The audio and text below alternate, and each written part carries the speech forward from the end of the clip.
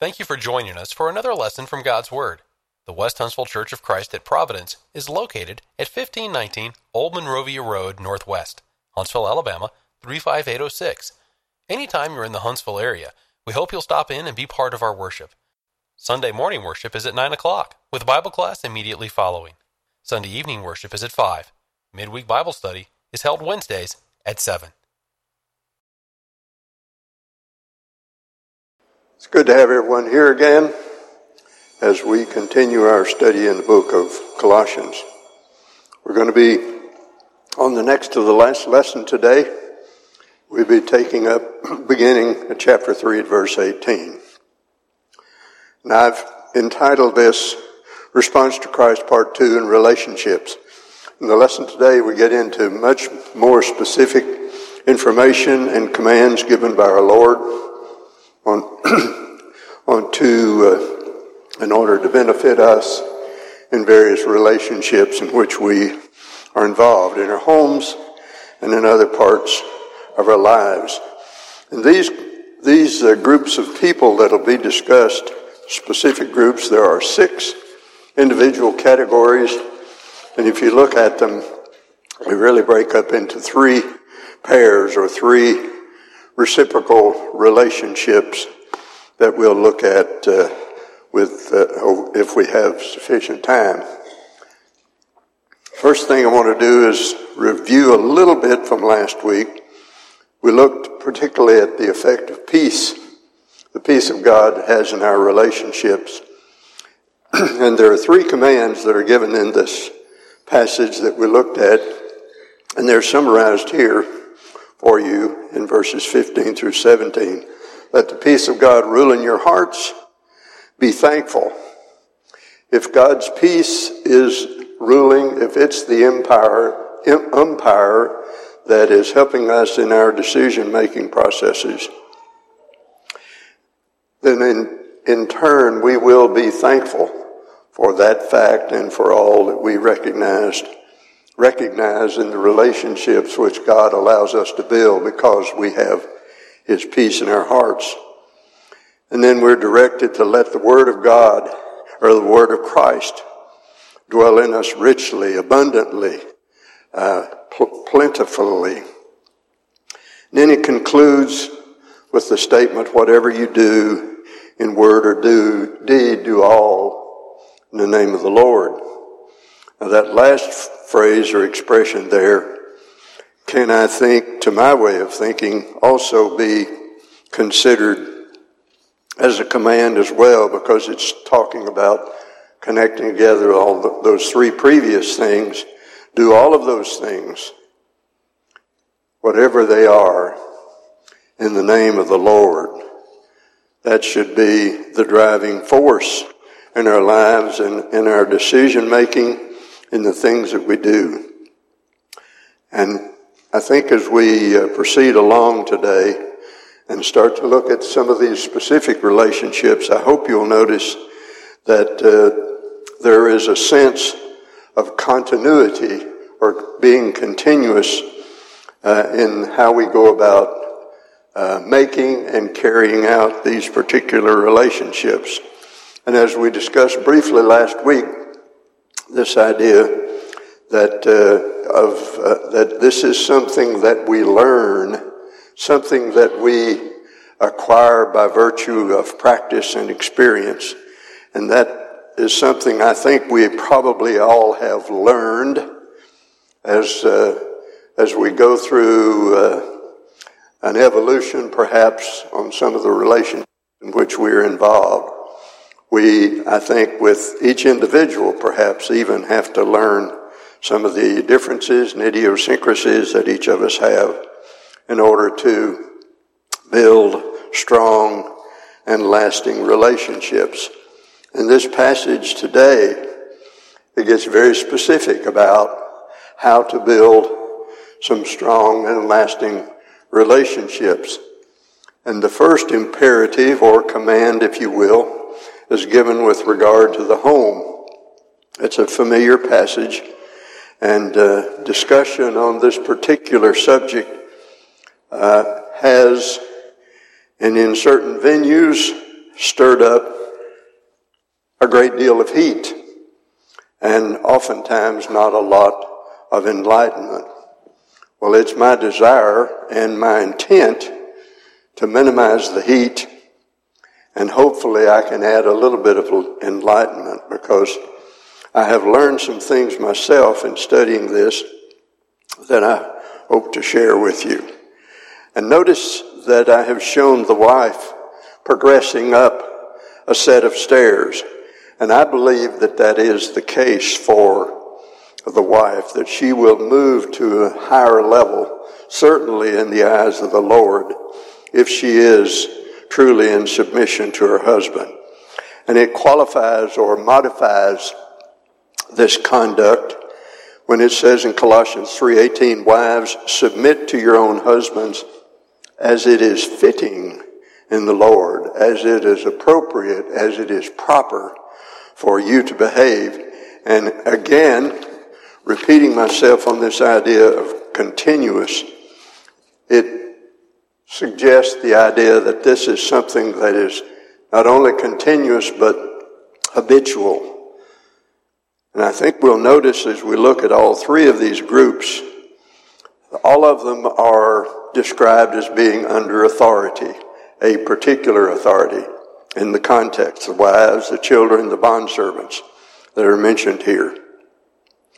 And all of these relationships, when we look at them, I hope you will see that there is a connection to the authority that rests in Christ. And it is his authority, it is his all-sufficient, preeminent nature that is the bedrock of these relationships that we'll be considering. And that's not, we're not talking about relationships just for wives, but for all of us and all of our relationships. In thinking about this, I tried to educate myself because, as I say, there's been a lot of discussion and sometimes controversy about trying to understand this, and I wanted to understand it to the best way possible for me in looking at what the Bible has to say. So one thing that I did was to look at some of the terms and how they're defined. There are two terms particularly that are used that are important in this. One of them is submit or be subject to, or submission. And the other is obey or obedience. The first one has its origin in the military and carried the idea of arranging an order in rank, being under authority. And that term is used with reference to wives, and it's also used with reference to the church in Ephesians 5:24, not in this particular context, but in a very similar context in Ephesians 5, where it is speaking also of relationships. Then it calls on using a different word for children and slaves or bondservants to obey. And that word comes from the word that's based on hearing. It is defined as hear and do.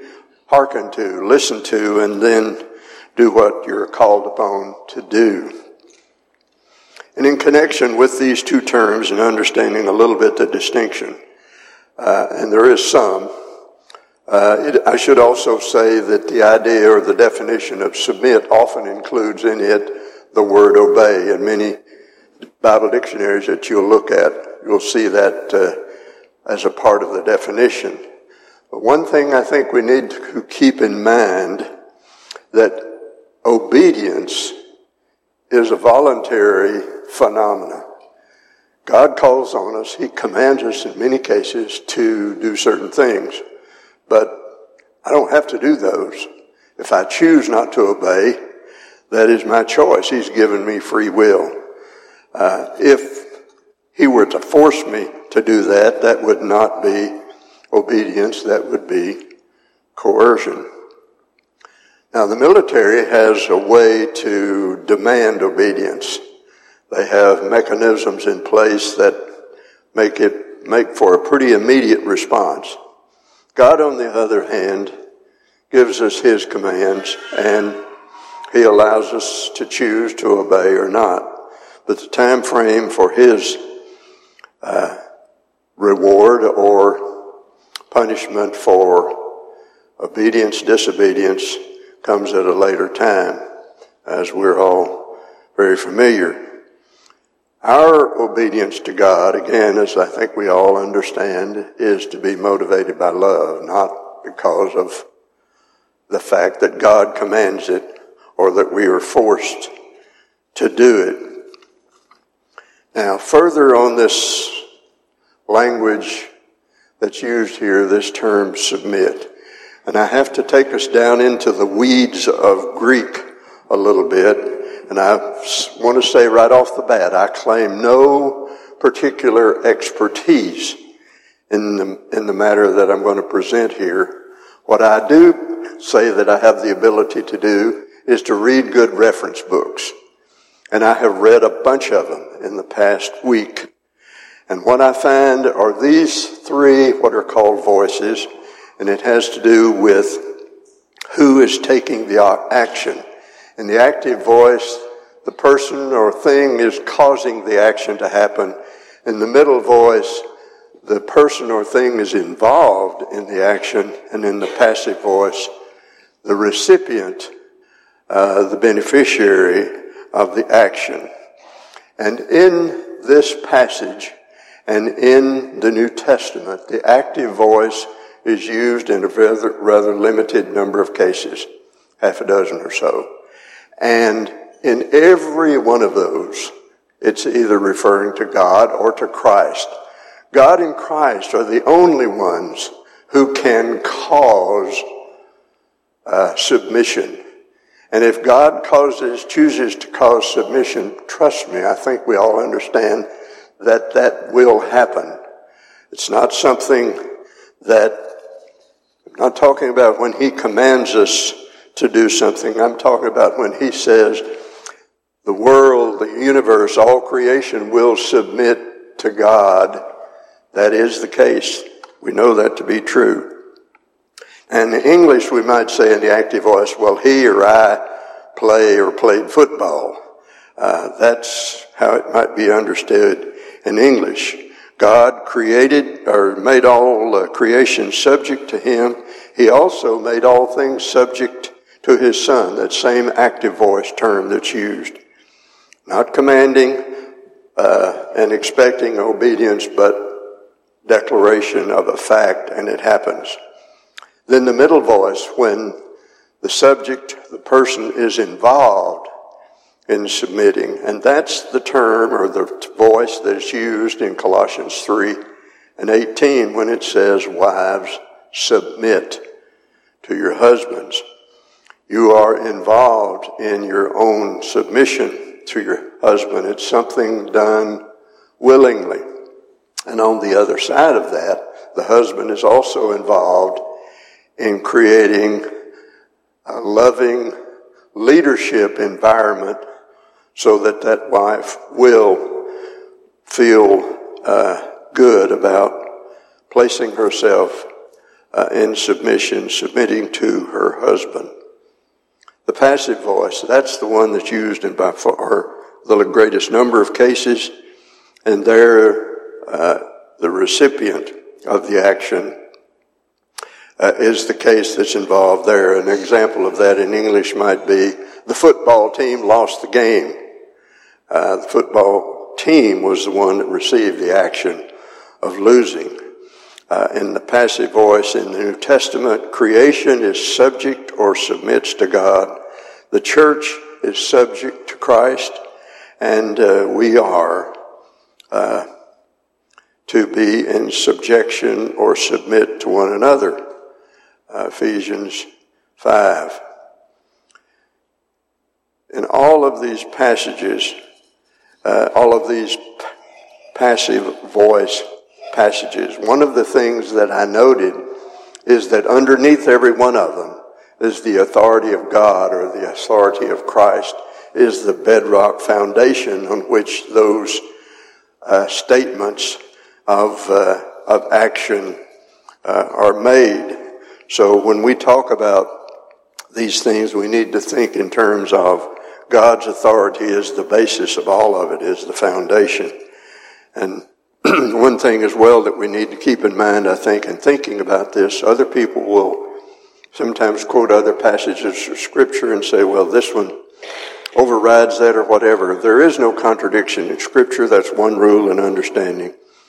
And we need to consider some of these if we consider these other passages, we need to look at context, we need to look at language, we need to look at how they are used. Now, further in trying to clarify at least my own educational understanding, how I educated myself on the matter, is that what it is saying and not saying are these things here. For instance, it's not saying that a wife should submit herself to abuse. It's not saying that a wife should submit herself to being inferior. It's not saying give up your ideas and your opinions.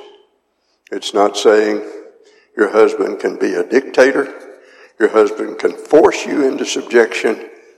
It's not saying that you can, as a wife, can respect or can disrespect, rather, your husband. God's not calling women, wives, to be in some kind of inferior position or place in the marriage. The wife is an equal partner. And I hope that all husbands and men understand that. Those who are not married perhaps are contemplating it.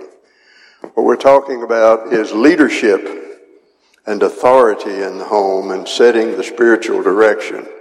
A husband is responsible, and we'll see that in the very next verse, to provide loving leadership to his home. The spiritual direction should be that of one that is motivated and acted out and done, performed in an environment of love. A wife's opinion is just as valuable as the husband's. My wife is expert on a lot of matters that I'm certainly very willing to bow to her judgment. A husband can't be a dictator. If you try, you're going to have some undesirable outcomes from that. And those who've tried it have had direct experience with that. The word submit means to choose. The wife chooses to accept the leadership of her husband.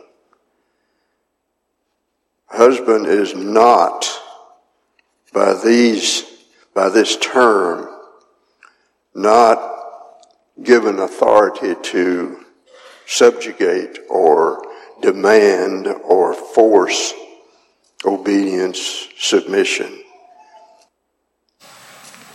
The pattern for this would be that you would say what Jesus tells us to do, or he instructs us. And of course he does it in love. Yes. But it is profound, isn't it, to say as unto the Lord. That is shockingly profound. I agree.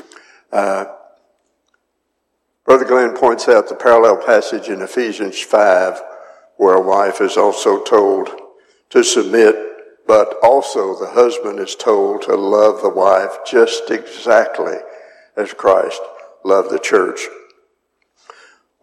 As I say, I set out to try to educate myself. There are some 37 or 38 places in the New Testament where this word submit is used.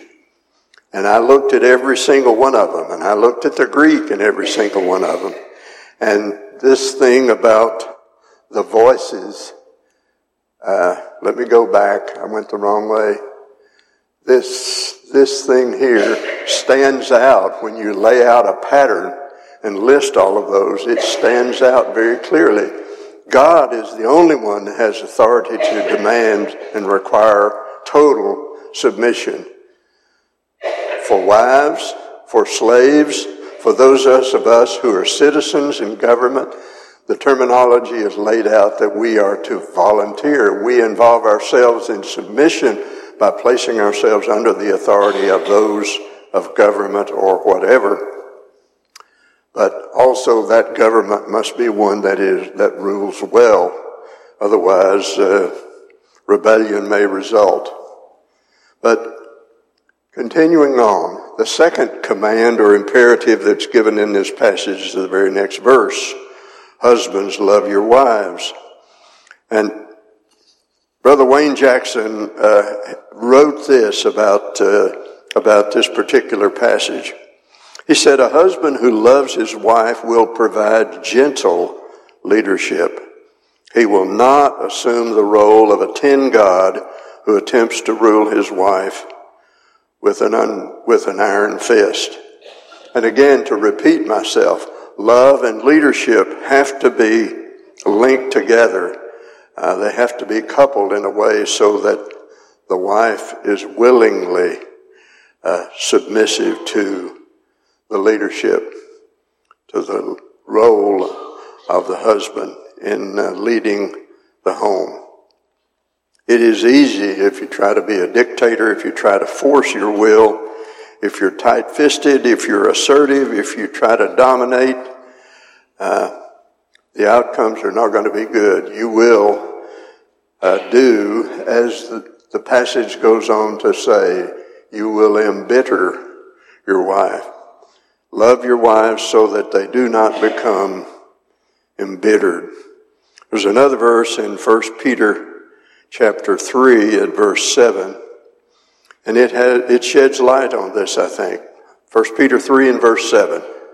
Husbands, likewise dwell with them with understanding, giving honor to the wife as to the weaker vessel and as being heirs together of the grace of life, that your prayers may not be hindered. Honoring her in this passage means to assign great value to her. You treat her as a very valuable and precious person that she is and that she deserves. To do so, to do otherwise, rather, is unchristian. And it says in this passage, if she is a Christian, you regard her as being heirs together of the grace of life. She is a fellow heir with us in Christ.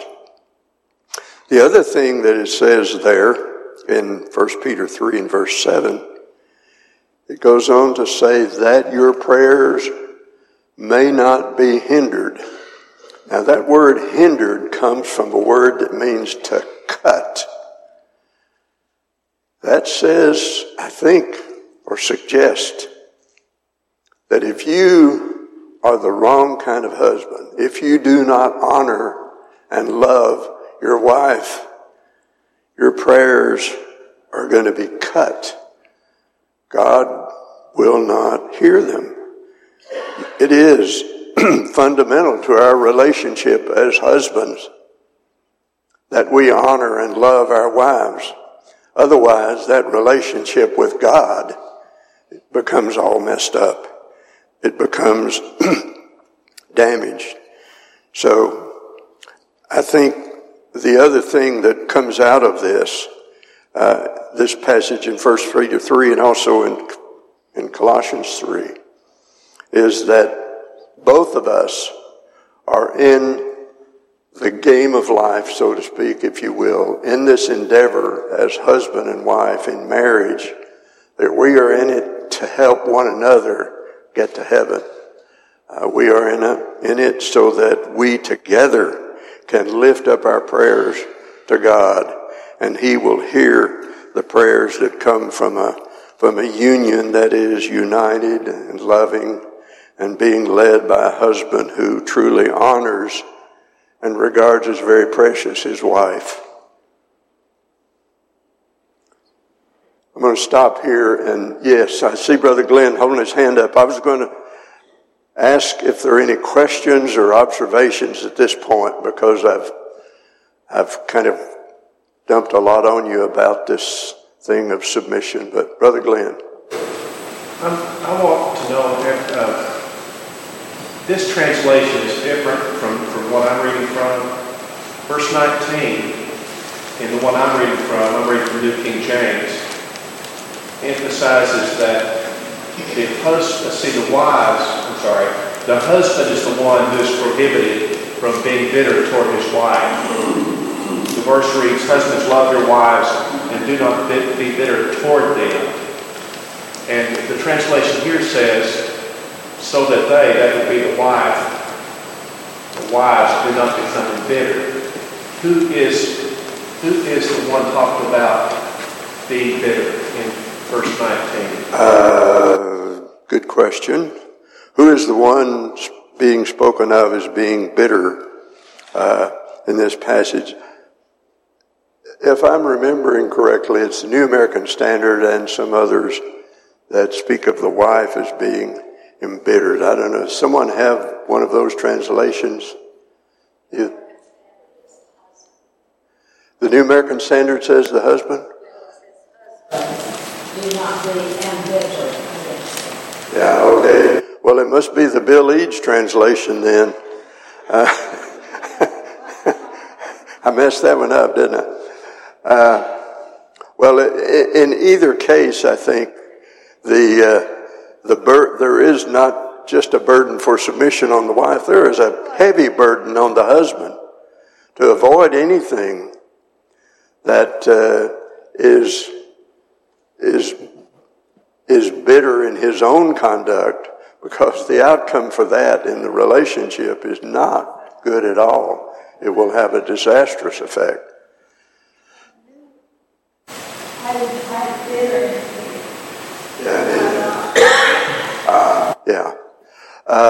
Anyone else have any questions, comments? Yes, sir, Brother Fred. Just a comment. To succeed in the role of a husband requires the man to be, as Jesus put it, mindful of the things of God. When he can demonstrate that to his wife will then realize his heart is in the right place. And when they're young, he has a mind to learn what he needs to learn. Given those two things, a young wife, I would think, would find it easy to follow the spiritual leadership of the husband. And the more that remains true as they grow older together, the more readily I think the wife will have confidence in her husband. And similarly, the more readily the husband will have rightful confidence in himself to follow the footsteps of God. Does all that make sense? Yes, it does. If I can summarize, Brother Fred points out that the husband needs to dwell on and think on and give thought to the things of the Lord and let that show in his conduct. And that sort of leadership in the home and example will influence the wife. And so she can pick up on that, and in turn, the two of them together are focusing on the things of the Lord and making a bond that the Lord intends, I think. One of the things that I realized in studying this hit me, is the consequence that is the understanding of these passages together. The wife submitting, the husband loving, is that I think I understand even better now why God hates divorce.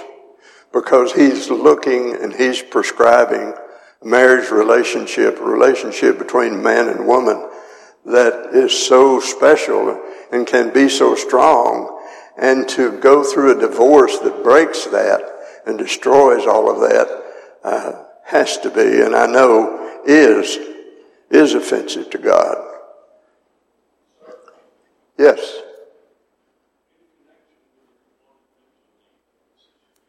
Let me get a little bit closer.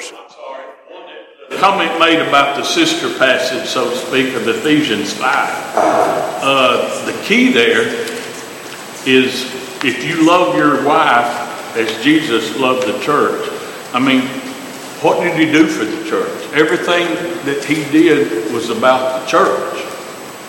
And it's as a husband, if I'm going to love my wife in the same way, then what I do how we conduct our home, raise our children, it's got to be in that manner. Totally. The comment is a good one about the sister passage in Ephesians chapter 5, where it speaks of the husband's love for the wife as Christ loved the church. Thinking about all that Christ was willing to do and has done and continues to do for the church, sets a standard, a high standard, for those of us who are husbands. And it will have a long-term beneficial effect. As the passage in 1 Peter suggests to us, we're heirs together. And that couple that focuses on the things of the Lord, that lets themselves be guided by a love that's so strong that it can only be surpassed by the love of Christ, that will make for a very strong marriage. Yes, sir, absolutely. I'm glad to have you comment. Thank you. These are great passages. And would you say that the greater stress or challenge in our time about a husband or wife in reference to this discussion isn't, should a husband be good to his wife? The greater challenge biblically is, should a wife be submissive to her husband? That's the hard one.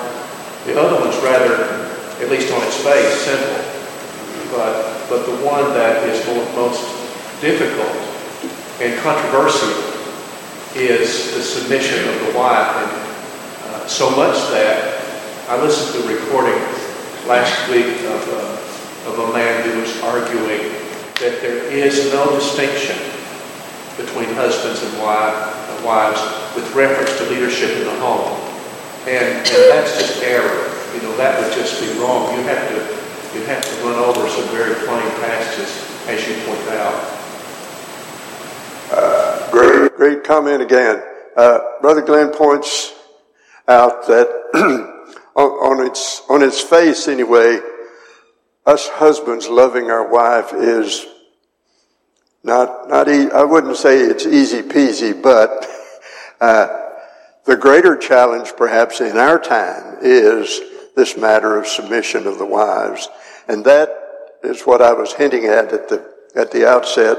It sometimes can stir up a great deal of heat and not a lot of enlightenment. And that is why I looked at all 38 of those passages. I read them in English. I read them, not that I read them in Greek. I looked at Greek commentaries and I looked at lexicons and that sort of thing, and I tried my very best to understand the significance of that one little word. And it is something that the wife has to willingly accept, not something that a husband can demand. Sister Eileen. It also says that we are to obey or respect our own husbands. People coming into marriage have different talents and abilities. So, say some woman doesn't know how to balance a checkbook or isn't interested in that, and so the husband takes over that duty. In the first case, it may be just the opposite, where the woman is more into that kind of thing, and that leaves the husband free to do other things. But then you get the people from outside looking in and saying, I can't believe you let your wife take care of the checkbook. So I think we need to use a little common sense of what works best and use our own God-given intuition of who does what better, rather than you have this staid thing that the woman stays home and doesn't, work outside the home or whatever. And we've been guilty of that in the past, I think. Eileen speaks to this matter of mutual respect and recognition of one another's strengths and weaknesses. A husband may have a strength in an area and the wife may not, or it may be that the wife has that particular strength. And a couple who is wise will have this mutual respect that allows one another to take roles and responsibilities and carry out duties and tasks, if you will, that they have the ability to do. The husband can still lead. The wife can still submit in the true meaning that it has in the Bible. But at the same time, we can be flexible and respect and utilize our strengths and weaknesses, or avoid weaknesses. Yes, Sister Peggy. Well, you made mention twice the heirs. He was to look at her in the place of honor as an heir. And at that time, heirs were men, usually the firstborn son. And that would be very tough for a man to look at her and give her the same status as he did somebody that had a great inheritance. Yeah. Peggy points out that culturally in that time, men were the only ones typically who inherited. Here, of course, it's talking about being heirs together in Christ, heirs of eternal life. And there's two categories in this context where that is an issue. Husband, wife is one of them, and with regard to slaves is the other, which we will talk about in just a moment. But I don't want to cut the discussion off. If there are other thoughts, questions, comments, I'd be interested to hear. Anyone else? Had some great discussion. I appreciate it. Yes. In modern times, in equity, men and women being equal, I think what is not ignored, because you hear the word misogyny thrown around a lot, like I've had younger girls say, well, it's misogynistic, the Bible. And something this Ephesians quote, 5:25, and this is really important, something that I think especially the younger people lose the reality of the way God created the natural order of things. It says, husbands, love your wives, just as Christ loved the church. He gave himself up for her. Still today, no matter how much we're doing all this wacky stuff, when it comes down to it, men are held to this higher standard where they have to give their lives up for their family. And in truth, if things go sideways or things go wrong, that's the natural order of things that still happens. Like, I think this really can apply in like a family crisis situation. Like, the man still needs to be the leader, kind of to get things done. I think it's the reality of it, and I think it's something that we don't. God set up things a certain way, and I think when we don't adhere to that, things go wrong. If that makes any sense. And I think people have lost the fact, they're like, oh, it's misogyny. It's like, no, the man's the leader. Like, he needs to be. I don't know if that makes any sense, but it's the natural order things that I think people don't ignore and don't appreciate how God created things. The point is made, again, is another good one, in that even in today's society where there's a lot of dialogue and calling of names and putting people in categories and saying that they are inferior or not as superior or whatever, that there still seems to be a recognition in our society that the men are held more accountable for assuring the safety, for the protection of their homes, of their wives. That probably is the case. I think for most people there are some, I suspect, who are so determined to undermine this idea of the submission of the wife that perhaps they would reject even that. I don't know. That's just perhaps a thought off the top of my head.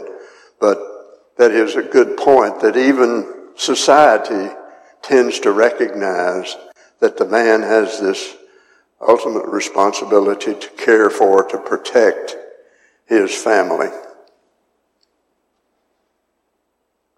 The third category of command relates to this reciprocal relationship between slaves and masters.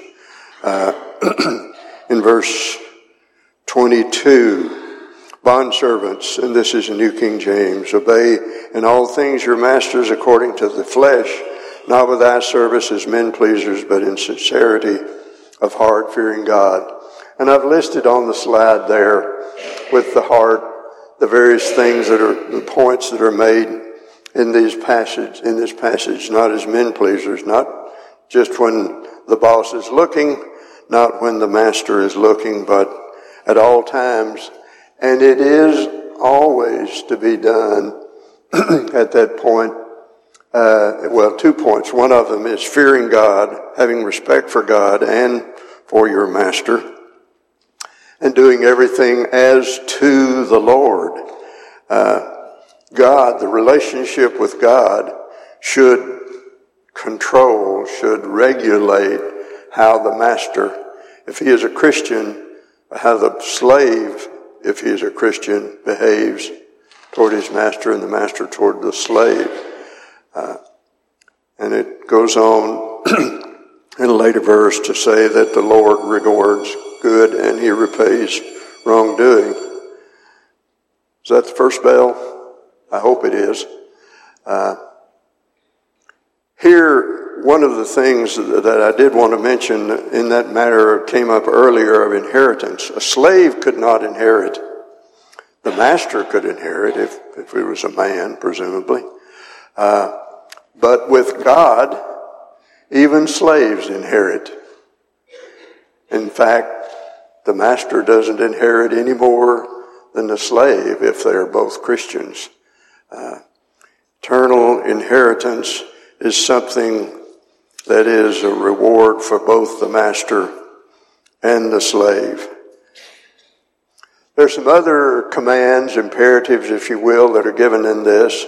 And again, these are in pairs. Children, obey your parents. Fathers, do not exasperate your children. And masters, be just and fair. In Colossians chapter 3, verses 20 and 21. A child should listen attentively, but a parent, on the other hand, should treat them so as not to exasperate or provoke, carry out or try to be such a controlled person or demand or criticize or nag so that the child is made to feel less valuable or to be discouraged is the term that's used there. And that word means, it comes from a word that means not, and it comes from a word that means passion. So don't do things that will destroy the passion, the desire, the enthusiasm, the willingness of your children. And slaves, treat your masters treat your slaves with fairness, with justice. There are two imperatives that are given to all Christians. Those others were to various categories, individual categories. Be continuous in prayer and walk in wisdom toward outsiders. These have to do with, first of our relationship with God. Communication with God, with one another in any relationship is absolutely fundamental. Then I think we will probably in our evangelism seminar hear more about this matter of walking in wisdom toward outsiders. How do we use the time we have available, and how do we speak in such a way so that we don't offend, so that we destroy any incentive, any interest on the part of someone we hope to interest in things righteous and the things of God. These are some applications, and I don't have time to go into them in any great detail. But remember, all of our relationships, all of these relationships that are discussed here, didn't have time to highlight it, but in every one of them it uses words like as fitting in the Lord, or as it pleases the Lord. Everything comes back to a relationship to the Lord. And that's highlighted in these very specific relationships here. And so, if we are going to be submissive as wives, loving as husbands, just as employers, as masters, and use wisdom toward those who are outside, we need to always tie ourselves, our thinking back to the foundation. our Master, our all-sufficient Lord, preeminent one, Jesus Christ. Next week is the last one, lesson number 13th. The 13th quarter or 13th lesson or class will be on the 25th, and Brother D. Elam will be speaking in that class. So look forward next week to finishing up Colossians. We're going to start at verse 7 and finish through in chapter 4 and finish chapter 4 next week. We hope you have enjoyed this lesson from God's Word. If you would like to continue your study of New Testament Christianity, please send your name and address to World Bible School, West Huntsville Church of Christ, 1519 Old Monrovia Road Northwest, Huntsville, Alabama, 35806. Or if you prefer, send your name and address by email to wbs@westhuntsville.org.